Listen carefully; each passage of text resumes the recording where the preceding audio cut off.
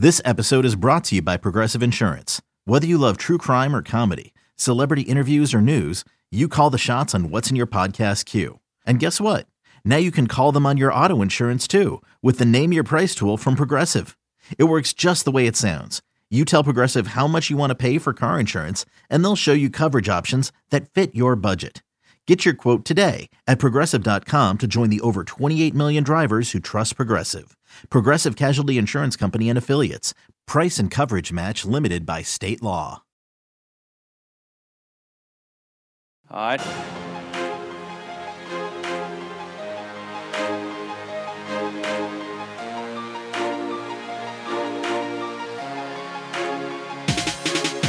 Good morning, afternoon, evening, brunch time, lunchtime, hump day time, quarantine hump day. What day is it? No one knows what day it is during the quarantine. My computer says it's Wednesday, so we're going to go with that. Hump day. Whatever time of day it is, boys and girls, it's the right time for the Go Vols 24/7 podcast. Wes Rucker coming to you from Fort Rucker Studio. As previously mentioned, it's a Wednesday evening. Probably going to go ahead and drop this on a Wednesday evening. It's not just me for this podcast episode. It's I'm the only one here in the studio, but just across town at an undisclosed location somewhere in the 865 area code, I think we're safe to say, it is our good friend, the one and only Patrick Brown, our Tennessee football beat writer at Go Vols 24/7. Pat, what's up, man? Nothing much, just quarantining it up over here.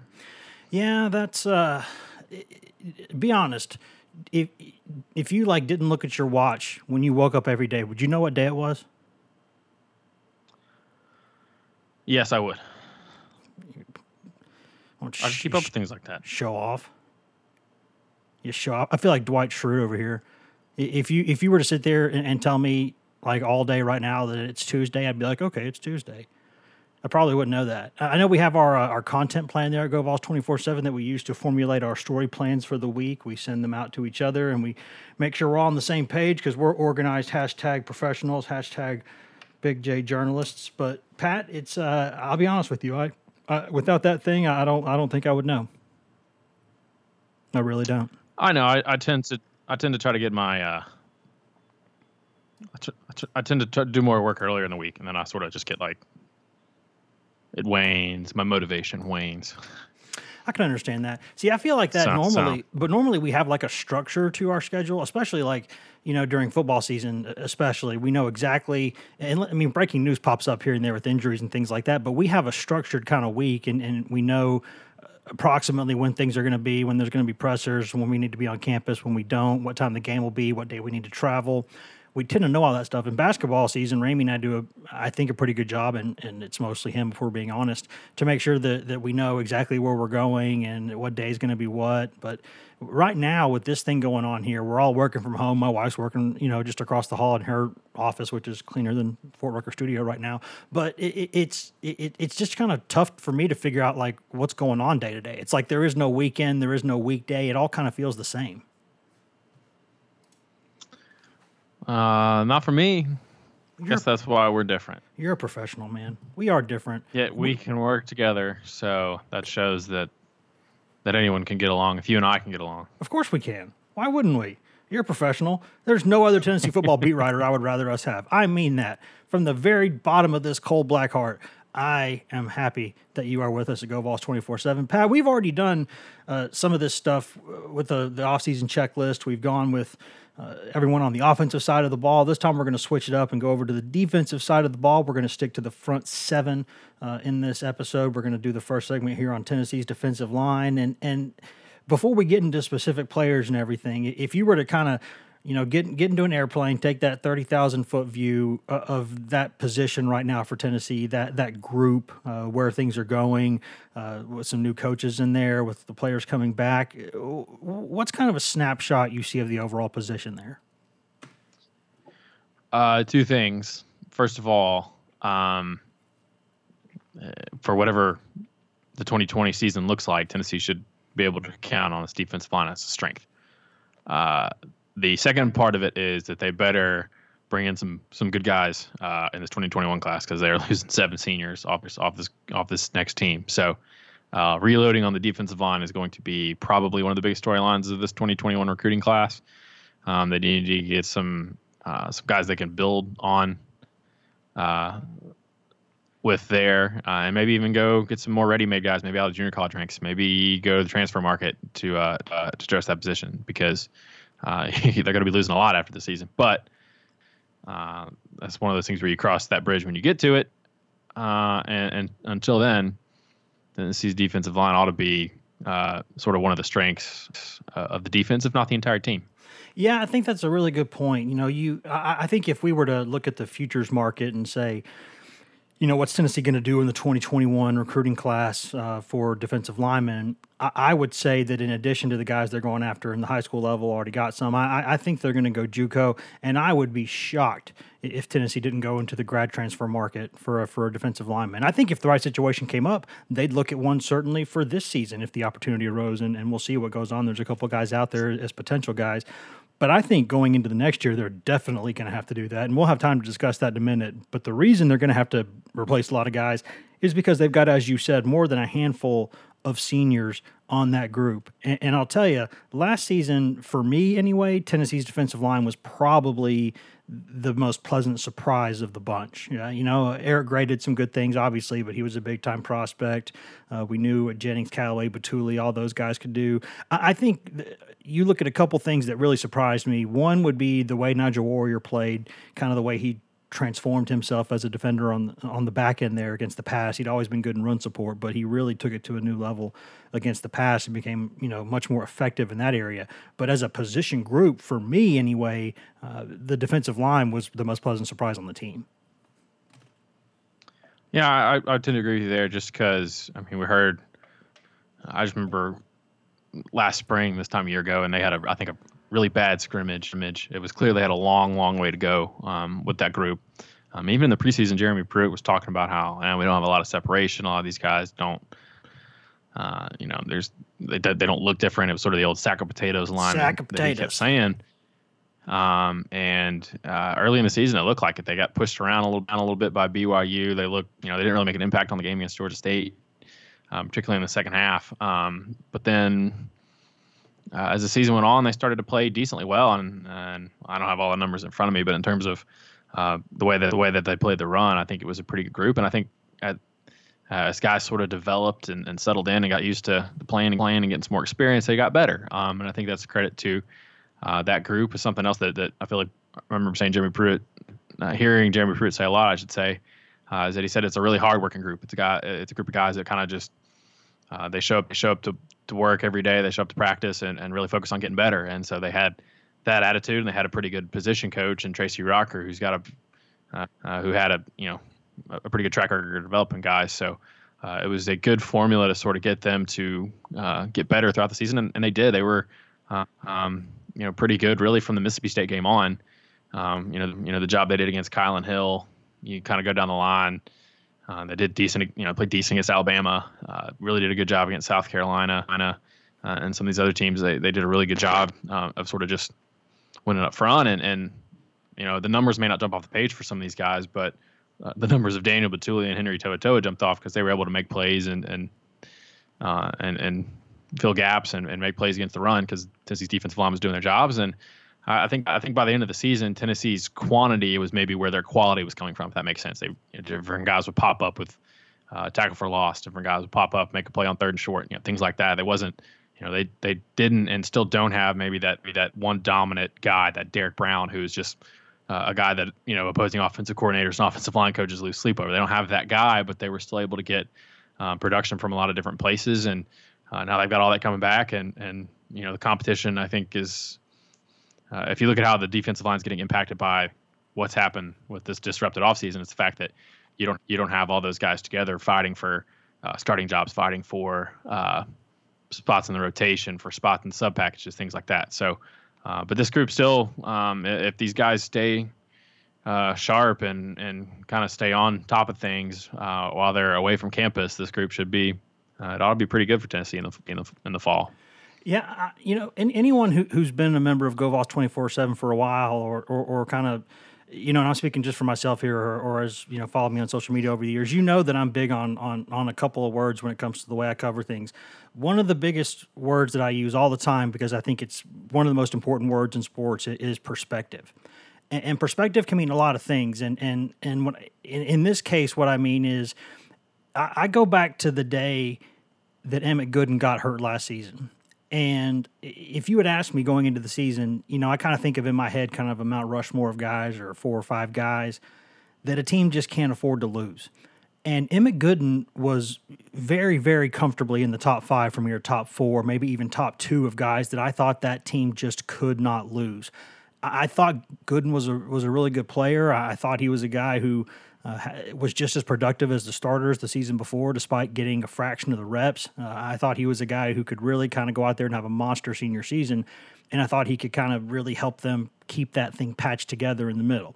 Then he goes down early in camp with preseason camp with an ACL tear. He's done for the season. At that point, you don't know that Aubrey Solomon is going to get eligible. That thing was in flux there for a few more weeks. You didn't really know what they had, and for me, I thought people are just going to be able. I knew that Pruitt and Ainsley and those guys are excellent, not good, not great, excellent defensive coaches. But I thought there was just no way for them to really prevent teams from lining up and running and getting 5 yards or 6 yards of carry on them all season long. And you really can't win when you're doing that. I just didn't think they had enough to kind of make it work. And if you had told me that day, yes, Aubrey Solomon's going to get eligible, but he's going to be battling injuries, knee, ankle, shoulder all season long. He's not going to be really healthy. He's only going to have he's going to be okay, but he's not going to be a big stud or anything. I would have said they're going to give up 5, 6, 7 yards of carry all season long. And they didn't do that. And I think that's a credit to those players. That's a credit to those coaches. And like you said, Pat, they don't have – I think a couple of these guys could play on Sundays, but they don't have anyone that you look at and you go, man, that guy, I don't think I can block that guy.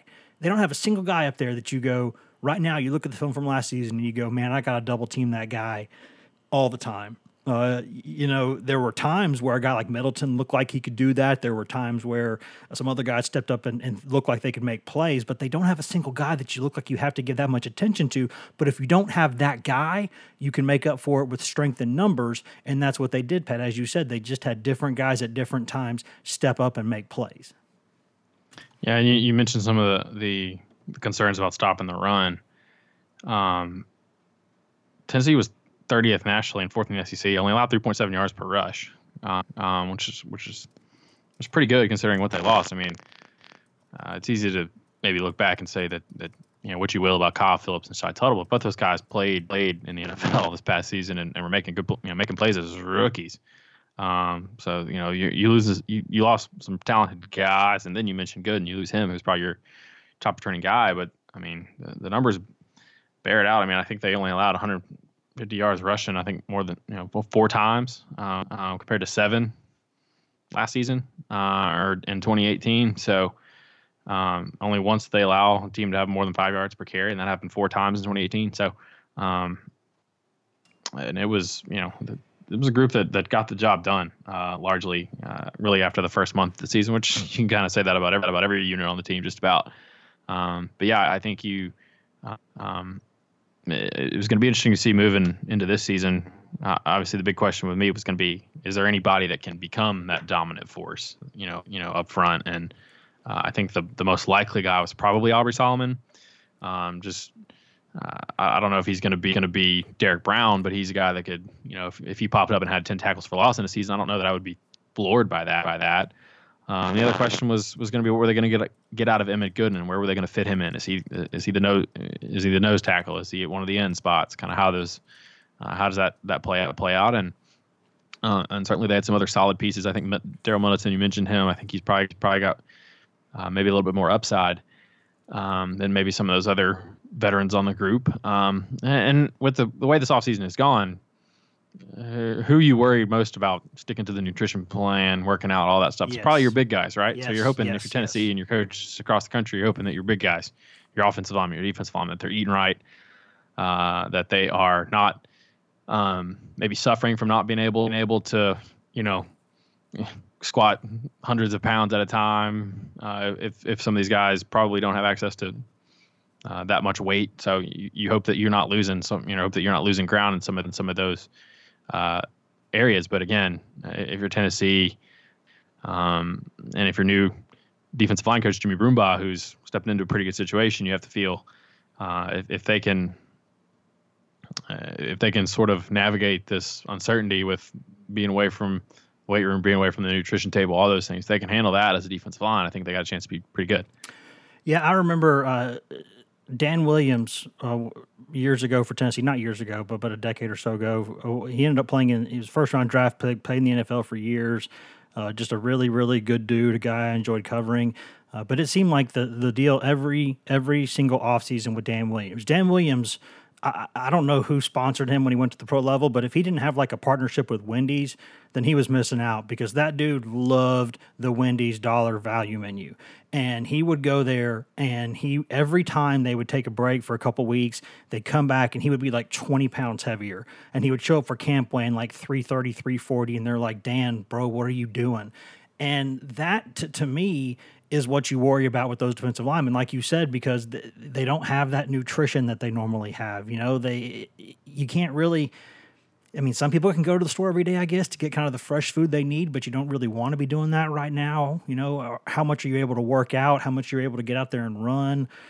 Maybe it just depends on where you live. If you're close to, your high school gym that you can go in there when no one's in there. Every one of these guys probably has a different story of what they're doing, and that's going to be a really fascinating story for us to follow down the road. But you're right. For the O-line and the D-line, that absolutely is the biggest concern, because you would hope, if you're Tennessee, that these guys, being such an older group, you would hope they have the maturity. Defensive line is such a developmental position. So is the offensive line, the whole line of scrimmage is. But you got to be... You don't just have to be smart there. You got to be big. You got to be physical. You got to have man strength and man maturity. And I think because of what they have up front there, I think they'll be okay there. But like you said, Pat, there's no way to know. I mean, we know with some of the young guys like Elijah Simmons, I'm sure they're terrified of what he's doing when he's not home, because every time he comes, when he showed up to campus, they were like, yeah, we need to fix this. So they've got some guys like that, but you would hope, being an older group, they wouldn't do that. I would think a guy like Emmett Gooden, after the year he's had, thinking that he would go out there and ball out and then get drafted and all these good things, and then he rips his ACL, can't play. You would think that he would be motivated to go out there and have a big season. Aubrey Solomon, after kind of going through the transfer stuff and being in limbo and then being hurt all season, you think he would be motivated. These guys shouldn't be hurting for motivation, because they have a chance to go out there and make some money. No, you mentioned some of these other guys too. Even guys like Matthew Butler and Latrell Bumpus. I mean, these guys have been around. Jaquan Blakely. I mean, they've been in the program for 4 and 5 years. They're older. I don't know what their ages are, but they're probably 21, 22.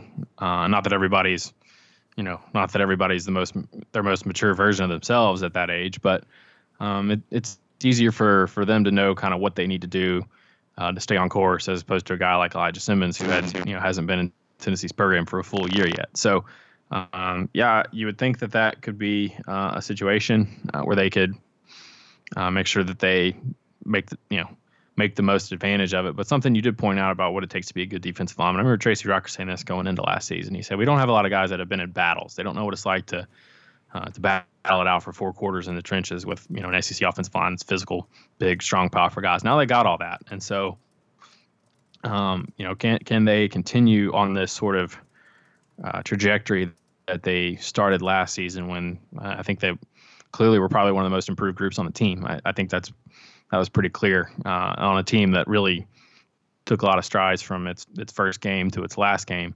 I think by the end of the season, November into the bowl game, you can kind of count on Tennessee's defensive line being able to hold up pretty well. Now, can they continue that with this disrupted offseason and with the new position coach who didn't really have a lot of time? I don't think Broombaugh was on campus for probably around a month, just to get, so he doesn't know these guys. I should take that back. He's going to get to know these guys, because all he can really do with them now is talk to them and get to know them. So FaceTime them. They don't get the chance to see what his, they got 2 practices with him, so they don't get to kind of see what his coaching style is like. But he's a guy that's developed, put some guys in the NFL, has developed. He's improved guys. I think Colorado, I don't have the numbers in front of me, but I think their rushing defense took a pretty big jump from 2018 to 2019. So He's also got a track record of improving guys and making guys better. And he doesn't get the chance to make that happen doesn't get a chance to make that happen in the spring. But now he's going to have to find a sort of a way to keep them on track and keep them getting better even when he's not around them. Yeah, you mentioned a guy that Matthew Butler's a guy who I hadn't mentioned a lot certainly, but when you talk about just guys on the team and their maturity, I challenge you to find a more mature kid on that football team than Matthew Butler. I think to me he's up there with the Trey Smith and Brandon Kennedys just in terms of his intelligence, his maturity level. He's kind of carried himself like he was 30 years old from the time he was on campus. So I think he'll be a good leader in that way. And then you got guys like Bumpus who just want to go out there and play, and then they're happy to be out there with the team. They're happy to get out there every day and play. They have a good attitude no matter how many times their positions have been changed. They've got some guys there who have a chance to be pretty good leaders, I think. Pat, before we go to break here, is there anything, any odds and ends from that position we haven't mentioned? People have mentioned before that could you maybe redshirt one of these guys since you have so many seniors. I think we've said before that John Mincy's a guy that maybe you look at. If everybody stays healthy, maybe you could redshirt a guy like that because I think he could be a good player, but I think a developmental year would be good for him. Is there anybody that you expect to kind of take a big step forward this season when you look at that position? Anybody that you look at and say, man, I think that guy could be a pretty darn good player? For me, it might be Middleton if he can behave himself and if he can keep his pads low. If he can do those two things, I think he's a pretty good prospect. One guy I mentioned I would have been interested to watch during the spring, see if he can make any kind of move, is Savion Williams.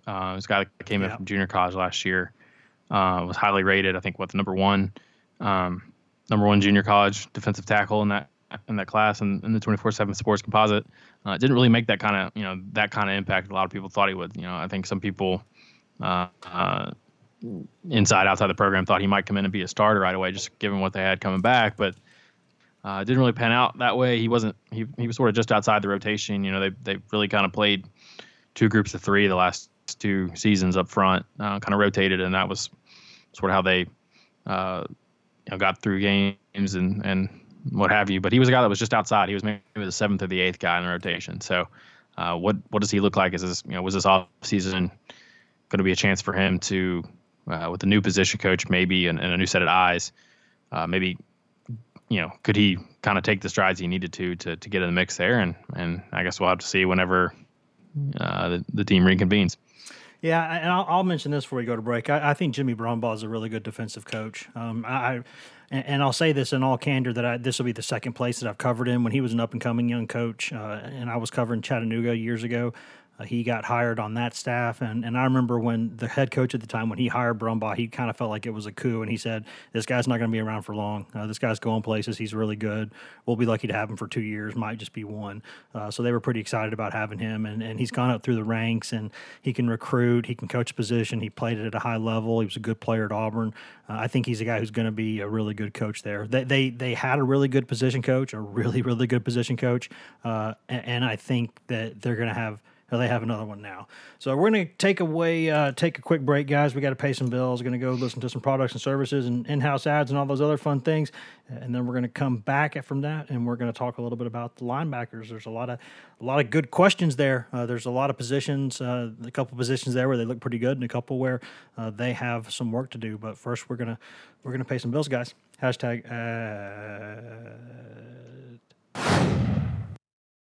Selling a little or a lot?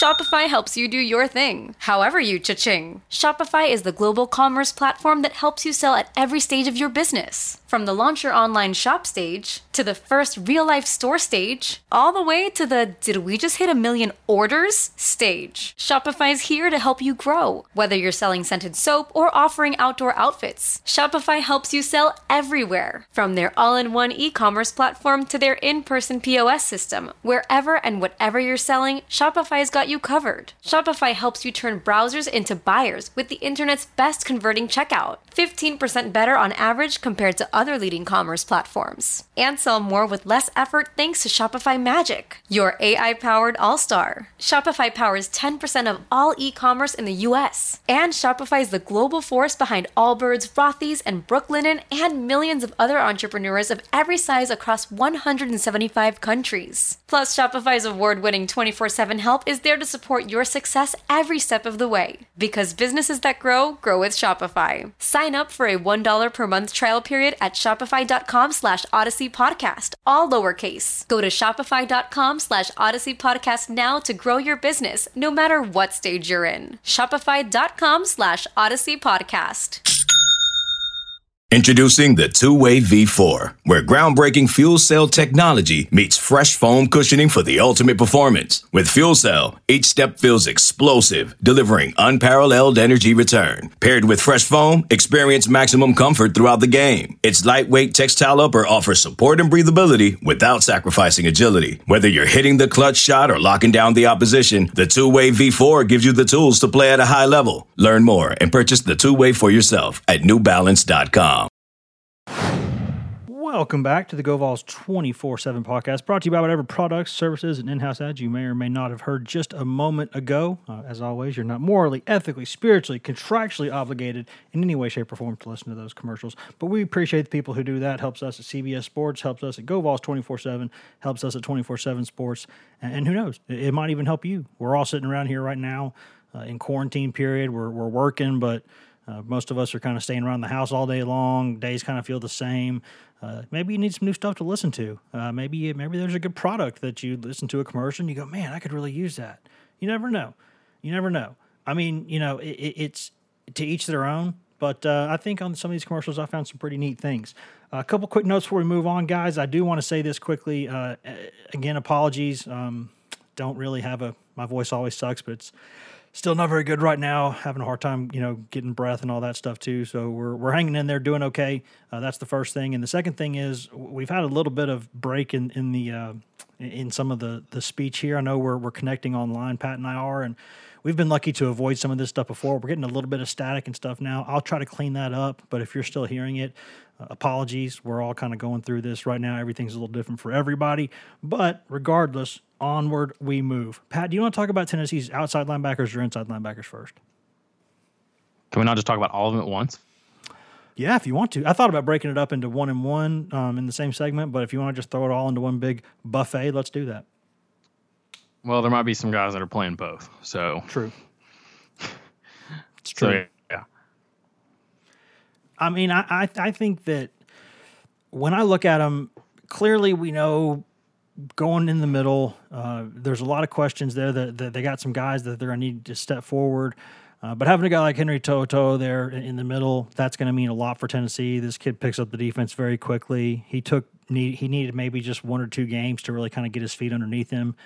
And he ended up being a really good player on that defense last season. I think if Daniel Batuli hadn't played so excellently, I think To'oTo'o would have had even more big plays. It seemed like there'd be times where he would be there to make the play, but then Batuli would be there one step quicker because he was older and he knew what he was doing really, really well. So I think having him come back in the middle, they got some questions around that. Where's Crouch going to play? Where's some of the other guys going to play? But overall, I think when you can start with the foundation piece like him in the middle, that's a pretty good start. Yeah, I think that's a great place to start. And you look at what Tennessee has to replace at each level of its defense. There's 2 linebackers they got to replace from this group we're talking about now with Darrell Taylor and Daniel Batuli. And I think Batuli's value to the Vols was pretty evident last season. I think without him on the field those first 2 games, defense looked lost. They didn't look prepared. Not all of that was just on Batuli's absence. I think Georgia State. I think that was from a top down, that was a big mistake. So, but yeah, I think To'oTo'o is a guy that can sort of take over some of the responsibilities that Batuli had in terms of setting the defense, being that alpha guy, being the signal caller, the extension of the coaching staff, all those cliches you want to throw out there. He can do all those things, and he can be a face of the program guy, and he already has been. So, I remember talking to him after a practice in Jacksonville back in, I guess it was late December. It feels like it was like 8 years ago at this point. Doesn't it? My goodness, it does. He was talking about, is this defense going to be yours after this bowl game? And he was like, Henry's not going to come out and say, he's not that personality. Yeah, it's true. He said it's going to be a group effort, and it's going to be, but he acknowledged that he's going to have a lot more responsibility. And he thinks I said at the time that he was ready for it just because he's been sort of Batuli's protege for even the minute he got on campus and even before.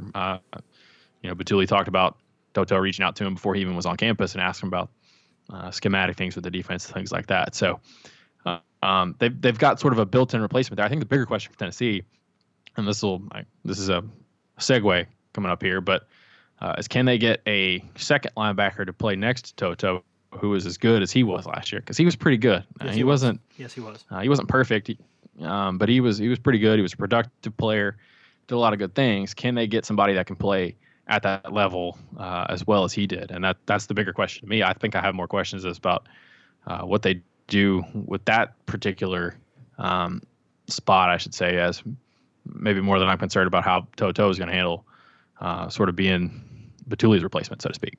Yeah, I think the where Crouch plays is going to be a huge factor for Tennessee. And, we talk about if spring practice or spring camp is canceled or if it's moved and they do kind of an extended preseason camp, however they choose to handle this when football resumes and sports resumes, it could end up being a benefit for a guy like Crouch because he was going to miss spring camp. And this was going to be a huge spring for him, and it was not a good time for him to be doing that. So I think depending on how things shake out, it could be good for him because they need to see him a lot. He needs a lot of reps because, Pat, he might play inside, he might play outside, might play both, but if he could step up there and be the guy next to Toto, that's not a bad situation for Tennessee. Athletically, it'd be a great situation for Tennessee, but I guess the question is, can he handle it?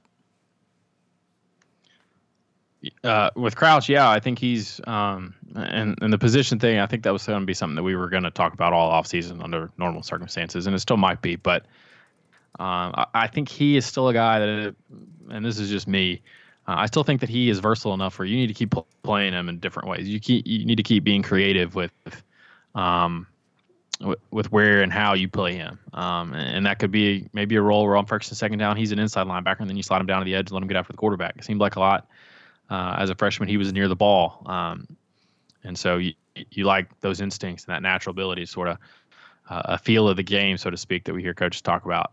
And you can keep doing that. You can keep rushing him off the edge, rushing him up the middle on third downs. You can keep doing different things with him. But I think he's probably your best bet at being an inside linebacker. He's got a lot of groundwork there from that's where he was all of spring practice a year ago.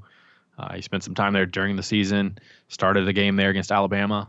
I think that's maybe the tandem that you want is Toto and Crouch, but I think with Quavaris you can get creative in what you do with him and play to his strengths and what he does best. And I do think this was going to be a big spring for him just to continue to get comfortable in the defense. But he's a guy that I think could be a really good linebacker. He's built like an inside linebacker, much more than an outside linebacker. But I think you can continue to do with a guy that's as versatile as he is. I think you can continue to get creative and find different ways to maximize what his talent is. And he's got a lot of talent, and that's why I think moving forward, wherever he ends up playing, he was going to be a big part of what Tennessee was going to do on defense, particularly at the linebacker positions. Yeah, and Crouch isn't the only guy that they need to see that needs to get as many reps as possible before the season starts because, he's not the only guy that that is in a position where they don't really know where he's going to be playing. I mean, you look at some of those signees that are coming in, Bryson Eason, Martavius French. Do they see those guys as definitely inside linebacker guys? Do they see them as potentially guys who can slide outside? Laneith Whitehead's going to start at running back, but is he a guy who goes over to defense? And if he does, where does he line up? You got guys. Will Barron be a guy who plays off the edge a little bit as an outside backer, or is he going to be more of a D lineman? They got a lot of guys in that class that it's kind of hard to say exactly where they're going to play, but these guys are talented enough where they might be able to get into the mix early because Tennessee might need them. Yeah, and I think with some of the couple of guys they got coming in, we'll have a chance to get on the field. Maybe a guy like Bryson Eason, what does he look like? Of course, we don't know when any of these guys are going to get to campus. With Tennessee I think they've closed campus through at least July. So some of these guys will probably be enrolling and taking their first college classes online here in a few weeks, which I'm sure will be a different experience and obviously not something that they were expecting. But I think they, guys like Eason, guys like French, you look at the two outside linebackers, Morvan Joseph, Tyler Barron, I think they all had decent chances to maybe get on the field right away this fall with the way Tennessee didn't really have a whole lot of depth at either of the linebacker spots beyond a couple of a few guys that have played a lot. But with everything being disrupted the way it is, you kind of would think that freshmen and newcomers are in a worse position than they would normally be, just because of they're not being on campus or not in the program, so to speak, and they're not having a chance to work directly with the coaching staff as much as they might otherwise have the ability to. Yeah, and I think there's a lot of interesting things going on there because, Pruitt likes to say that this defense isn't difficult to learn. There are people out there who suggest the opposite. Now, I don't really know. I couldn't sit there and tell you whether a defense was complex or not. I know that Nick Saban, Pruitt, Kirby Smart, that style of defense is one that you see a lot of the NFL teams run. I mean, there's some complexities to it, but Pruitt likes to say that they keep it simple enough where a lot of guys can go in there and do things early, but you still see him making a lot of checks. Batuli was so important in that last season now that a lot of that will fall into To'o. But, they've got a lot of questions there. And I think that's a spot where, to me, the spot where I look at and you go, like the biggest swing of could it be really good or really bad, I look at inside linebacker or sort of linebackers in general as that spot because I think they could be pretty darn good. I could also see a scenario where they're really not very good. And in other positions with Tennessee, the way I look at it anyway, and surprises happen all the time, but I look at positions and I say, I think they're going to be pretty good, or nah, they got some work to do there. Like at tight end, you go, well, they got some work to do there. But then you look at O-line and go, man, they should be pretty good there. I think when you look at the linebackers in general, that's where I see the biggest variance or the largest number of possibilities. Do you agree with that, Pat, or do you see a different position having that kind of title? No, I think you're spot on. I don't really have anything to add to that. I'm like James Carville in Old School. I have nothing to add. That was perfect. Are you equally shocked that it was such a good point? But that's quite the backhanded compliment. But I'll take it, right? That's still a compliment. Did you black out like Will Ferrell did in that movie? Yeah, I don't even know what happened. But when you look at the edge rushers, Pat, that's they're part of this too, obviously. And I'll be candid. If you had told me, that Jeremy Pruitt's going to be entering his third season at Tennessee and knowing who he is as a recruiter and kind of the position, the critical factors that they always talk about, that phrase, critical factors, the size of some of these guys, I thought I would see a lot more linebackers that are in that 6'4", 240 or 6'4", 245 range. I thought that you would see a lot more guys who kind of had that Batuli size to them. And they've got that kind of weight now, but they don't really have that kind of length. They got a lot more 6'2" guys. There's a couple 6'4" guys. They don't have maybe quite the size I thought they would have at some of these positions. But some of these guys have turned into pretty solid players. You look at a guy like make sure I got it right here. I got the list here. I think when you look at them, Kevon Bennett's a guy who, he doesn't quite have the length that you're looking at for that position. He's only about 6'2", and that might be kind. He's about 235, but he's a guy who off the edge has just shown that he can get in the backfield and make some plays. Same for DeAndre Johnson. I think this is a huge season for him. He's a senior, the kid from Miami. He's got some talent. With Darryl Taylor-Gomble, he step up and do some things, because if those guys don't step up and play really, really well, they've got guys coming in behind them that can really kind of wreck that and really get in there and get some of their playing time. You're talking about guys like Crouch if he goes back outside a little bit. You're talking about guys like Roman Harrison coming off the edge. None of these guys are in that kind of size range that I would have thought they'd be going after, but they have the ability to go in there and make some plays. And those young guys, I think they'll be ready to go. I think if those seniors and juniors aren't ready to roll, I think those young guys coming up will take those spots. Yeah, and the thing about, they're not getting a whole lot of those prototypical maybe edge rushers is that they don't grow on trees. Correct. Now. Correct. And then you got to worry about the Alabamas and the Georgias and the Clemsons of the world and the Ohio States of the world getting some of those guys because they usually get first pick. That's just the reality of Tennessee's recruiting right now. But no, I mean, yeah, DeAndre Johnson's a guy I think this coaching staff likes. They would like to see him get a little bit more consistent, eliminate some of the mistakes. I think Kevon Bennett probably improved as much as anybody last season the way he came on. He surprised me a lot, yeah. And just, not only becoming a more effective pass rusher, but become a more complete player, a player who maybe understood the game and the ins and outs of what offenses are trying to do and how they're trying to do it, understanding that a little bit more. That's something that he talked about late in the season about how he really was taking advantage of studying film and getting a better grasp of sort of the nuances and the details of the game and knowing how what's coming before it happens. So I think that's a good starting spot. We'd heard that DeAndre Johnson had a pretty good offseason up to this point. He was certainly a guy that a lot of people, myself included, were going to want to see in spring camp. And I think, missing the practice reps is big for a guy like Roman Harrison because he's still getting used to playing out on the edge. He was an interior guy in high school, has a lot of good raw ability, and Tennessee saw that in preseason practice where he was making a lot of plays, even though he didn't know what he was doing. This was the chance for Harrison to really kind of get a grip on what he was doing, what he needed to be doing on every play.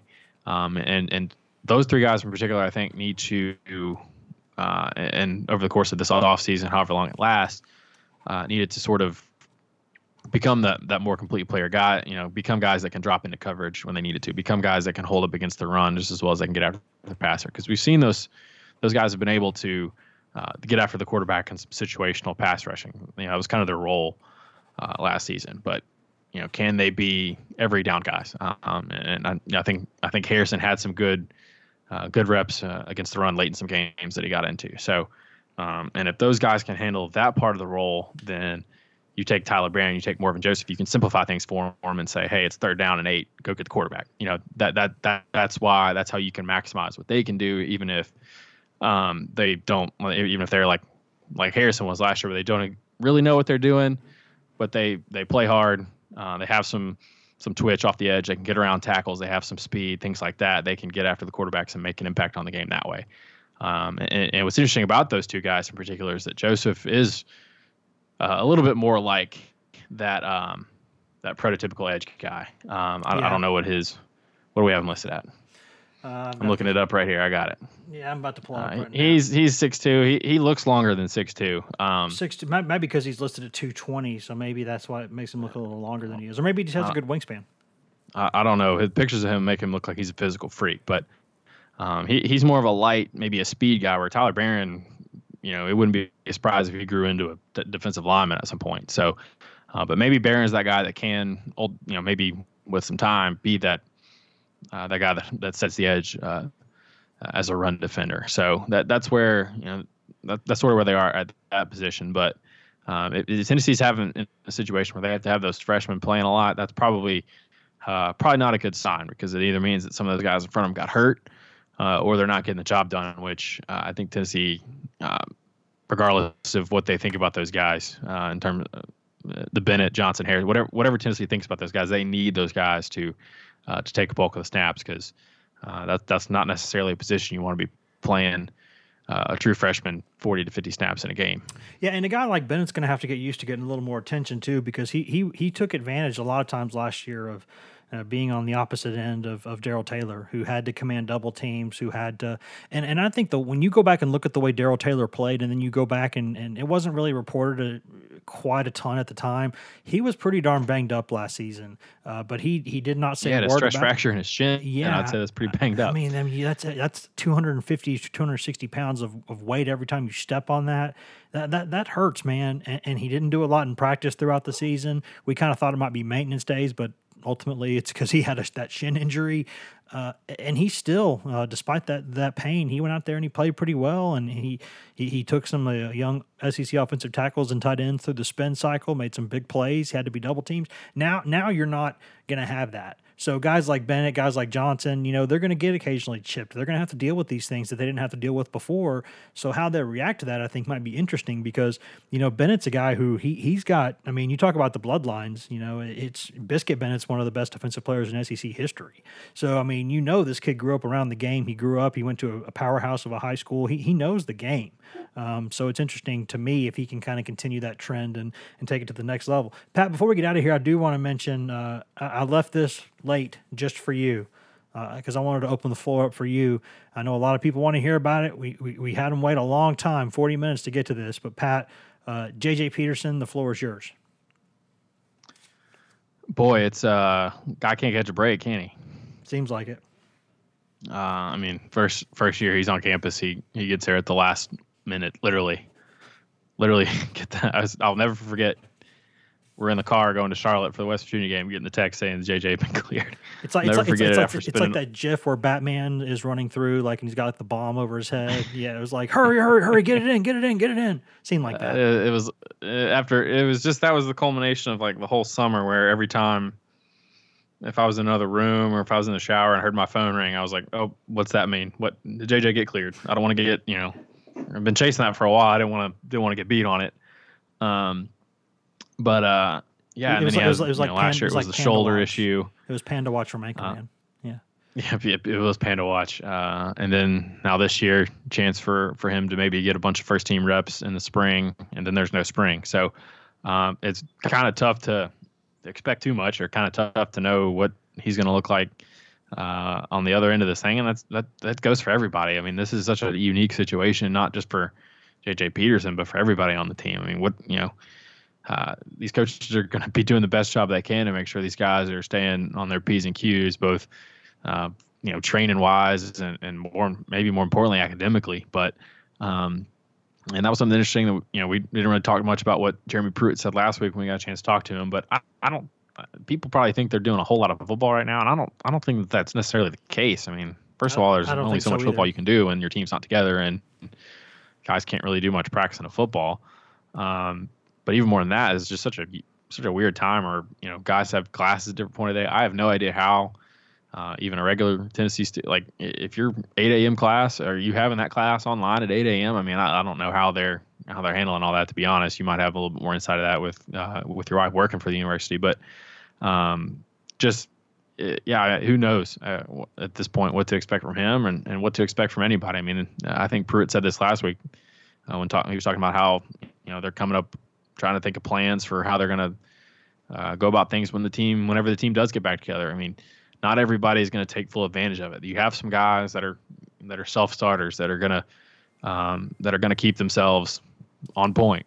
Guys like, I would think Henry To'oTo'o is one of those guys where he's going to be ready to go. He's staying sharp and isn't maybe isn't slipping behind. But there's guys that are going to be doing that and that aren't going to be as motivated, going to be as self-starting and self-disciplined to keep up as some of their teammates might be, and that might be a situation where some of these guys need to have some leadership and make sure that the guys are staying in line. But it's just a unique situation. It was another tough break for Peterson though, because I think he had a chance this spring to really, it was kind of gonna be now or never for him this spring, and it turned out it was not going to be now or never for anybody because they only got through 2 practices with no pads on. So, that's all I got to say. Yeah, thank you for opening the floor for me there. Though. I appreciate that. We didn't mention him. It's your boy, man. I was saving it for the end. I wanted to. It was a treat for everybody. No, I think that when you look at Peterson, you see the difference in what. J.J. Peterson, to me, is a great example of why a lot of us keep talking so much about what these guys are going to look like. If they don't have, if it's a month, 2 months, 3 months, whatever it is, where they don't have the strength and conditioning program at Tennessee with that daily oversight. Because Peterson was a guy who was one of the higher ranked players in the country at any position, especially his own, position. And he shows up at Tennessee and guys have been there for either a month or 3 months or, 7 months, 8 months, whoever it was in different cases. And they didn't look the way he looked. He had a belly. He had kind of an offensive lineman's belly there playing linebacker. Still really athletic, still had a lot of potential, but wasn't in shape. And he's a guy who, kind of fought really hard, and they kind of were making progress gradually, kind of chipping away at that. And now he's going home for a couple months, and I'm sure Peterson's one of the ones that they're trying to FaceTime to see what he looks like. I'm being candid about that. I think he's a guy who there's been some concern about what will he look like when he goes away, if he goes away for a month, 2 months, 3 months. I don't know that they know what they're going to get back there because it's such a big time for him. There's so much opportunity. You would think that he would be motivated, but sometimes guys just need daily oversight, and he doesn't have it right now. I mean, not like he normally would. Yeah. So I don't really know. Situation for a lot of guys. Anything else, Pat, linebacker? Is there anybody? I know we mentioned last year Salon Page got in there and did a couple things. He went in there and made some plays. He's still got some eligibility left. He's a guy who's incredibly smart, can play anywhere in the linebacker core. I don't know that they're going to rely on him a lot, but they will see. Aaron Beasley, if he sticks at linebacker, he's a guy who is athletic and can do some things. There's some guys there that we haven't mentioned that have the ability to maybe help the team, but overall, I think the guys that we've touched on are pretty much the guys they're counting on. Yeah, I think Beasley was going to be maybe an interesting guy to watch just to see, is he going to be linebacker moving forward, or are they going to move him back to safety? Is he going to be a Princeton fan? He plays everywhere. Yeah. I mean, that was the question to me is if he was a guy that through 2 weeks of spring was at linebacker, and then we show up for the third week of spring and he's safety, it wouldn't have been that surprising. But he might have an easier path to playing time at linebacker right now than maybe he does at safety. So what did he look like with the full off season and the full winter of off season lifting and all that stuff? So, and something I do think we didn't point this out early when we were talking about the defensive line is that Tennessee has apparently reached out to Mississippi State portaling defensive lineman Fabian Levitt. Yeah, he was one of the guys I was referring to earlier without saying his name, but he's definitely one of the big names in there. Yeah, and he's talked to a couple of guys across our network. Josh Newberger of Florida State Insider does a great job down there in Tallahassee, and then Chris Hummer, who does a great job for is on our national side of things. Both have talked to him in the past few days. Levitt went in the portal, I think, on Friday after that whole Mike Leach tweet fiasco. I didn't actually see the tweet, only read about it, but I think Levitt went into the portal shortly after that happened. He's been getting a lot of interest, and so he is I think he was a redshirt freshman this past season.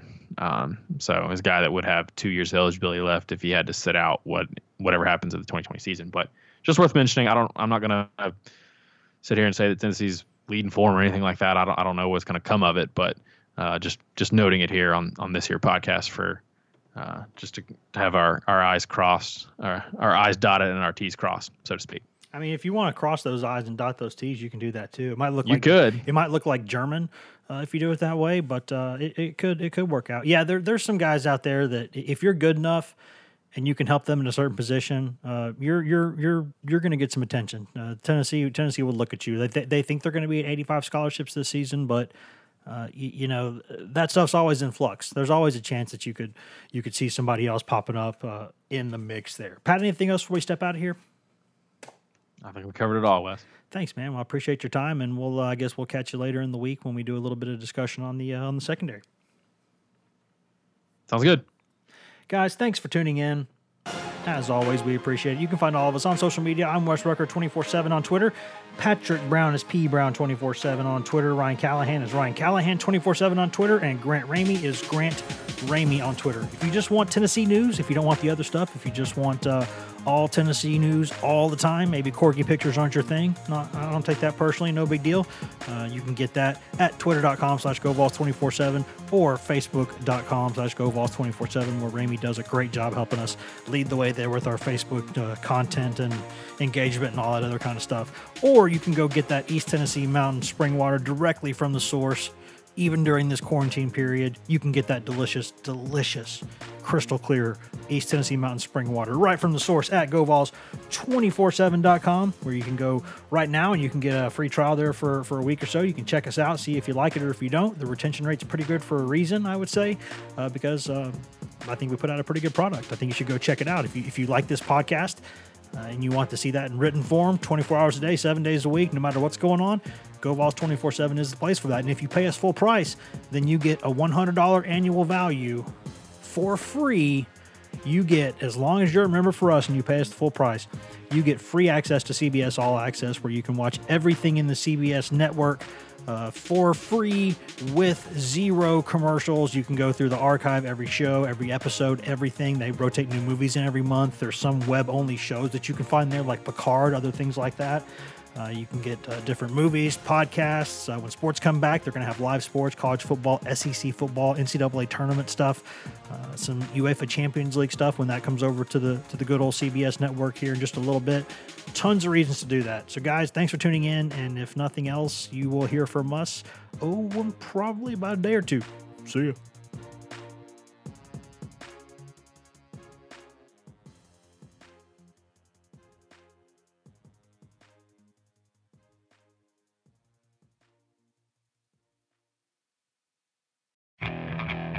Okay, picture this.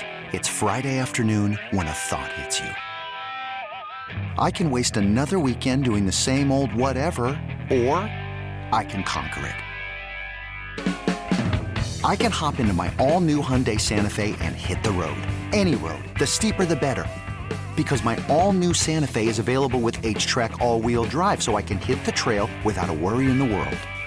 Heck, with 3 rows and best-in-class rear cargo space, I can pack the whole family in with all our gear. We've got available dual wireless charging for our phones, so we'll never lose touch with civilization, and we won't lose touch with the primordial power of Mother Earth. So which is it? Waste the weekend or do something a little more epic? And conquer it in the all-new Hyundai Santa Fe. Visit HyundaiUSA.com or call 562-314-4603 for more details. Hyundai. There's joy in every journey.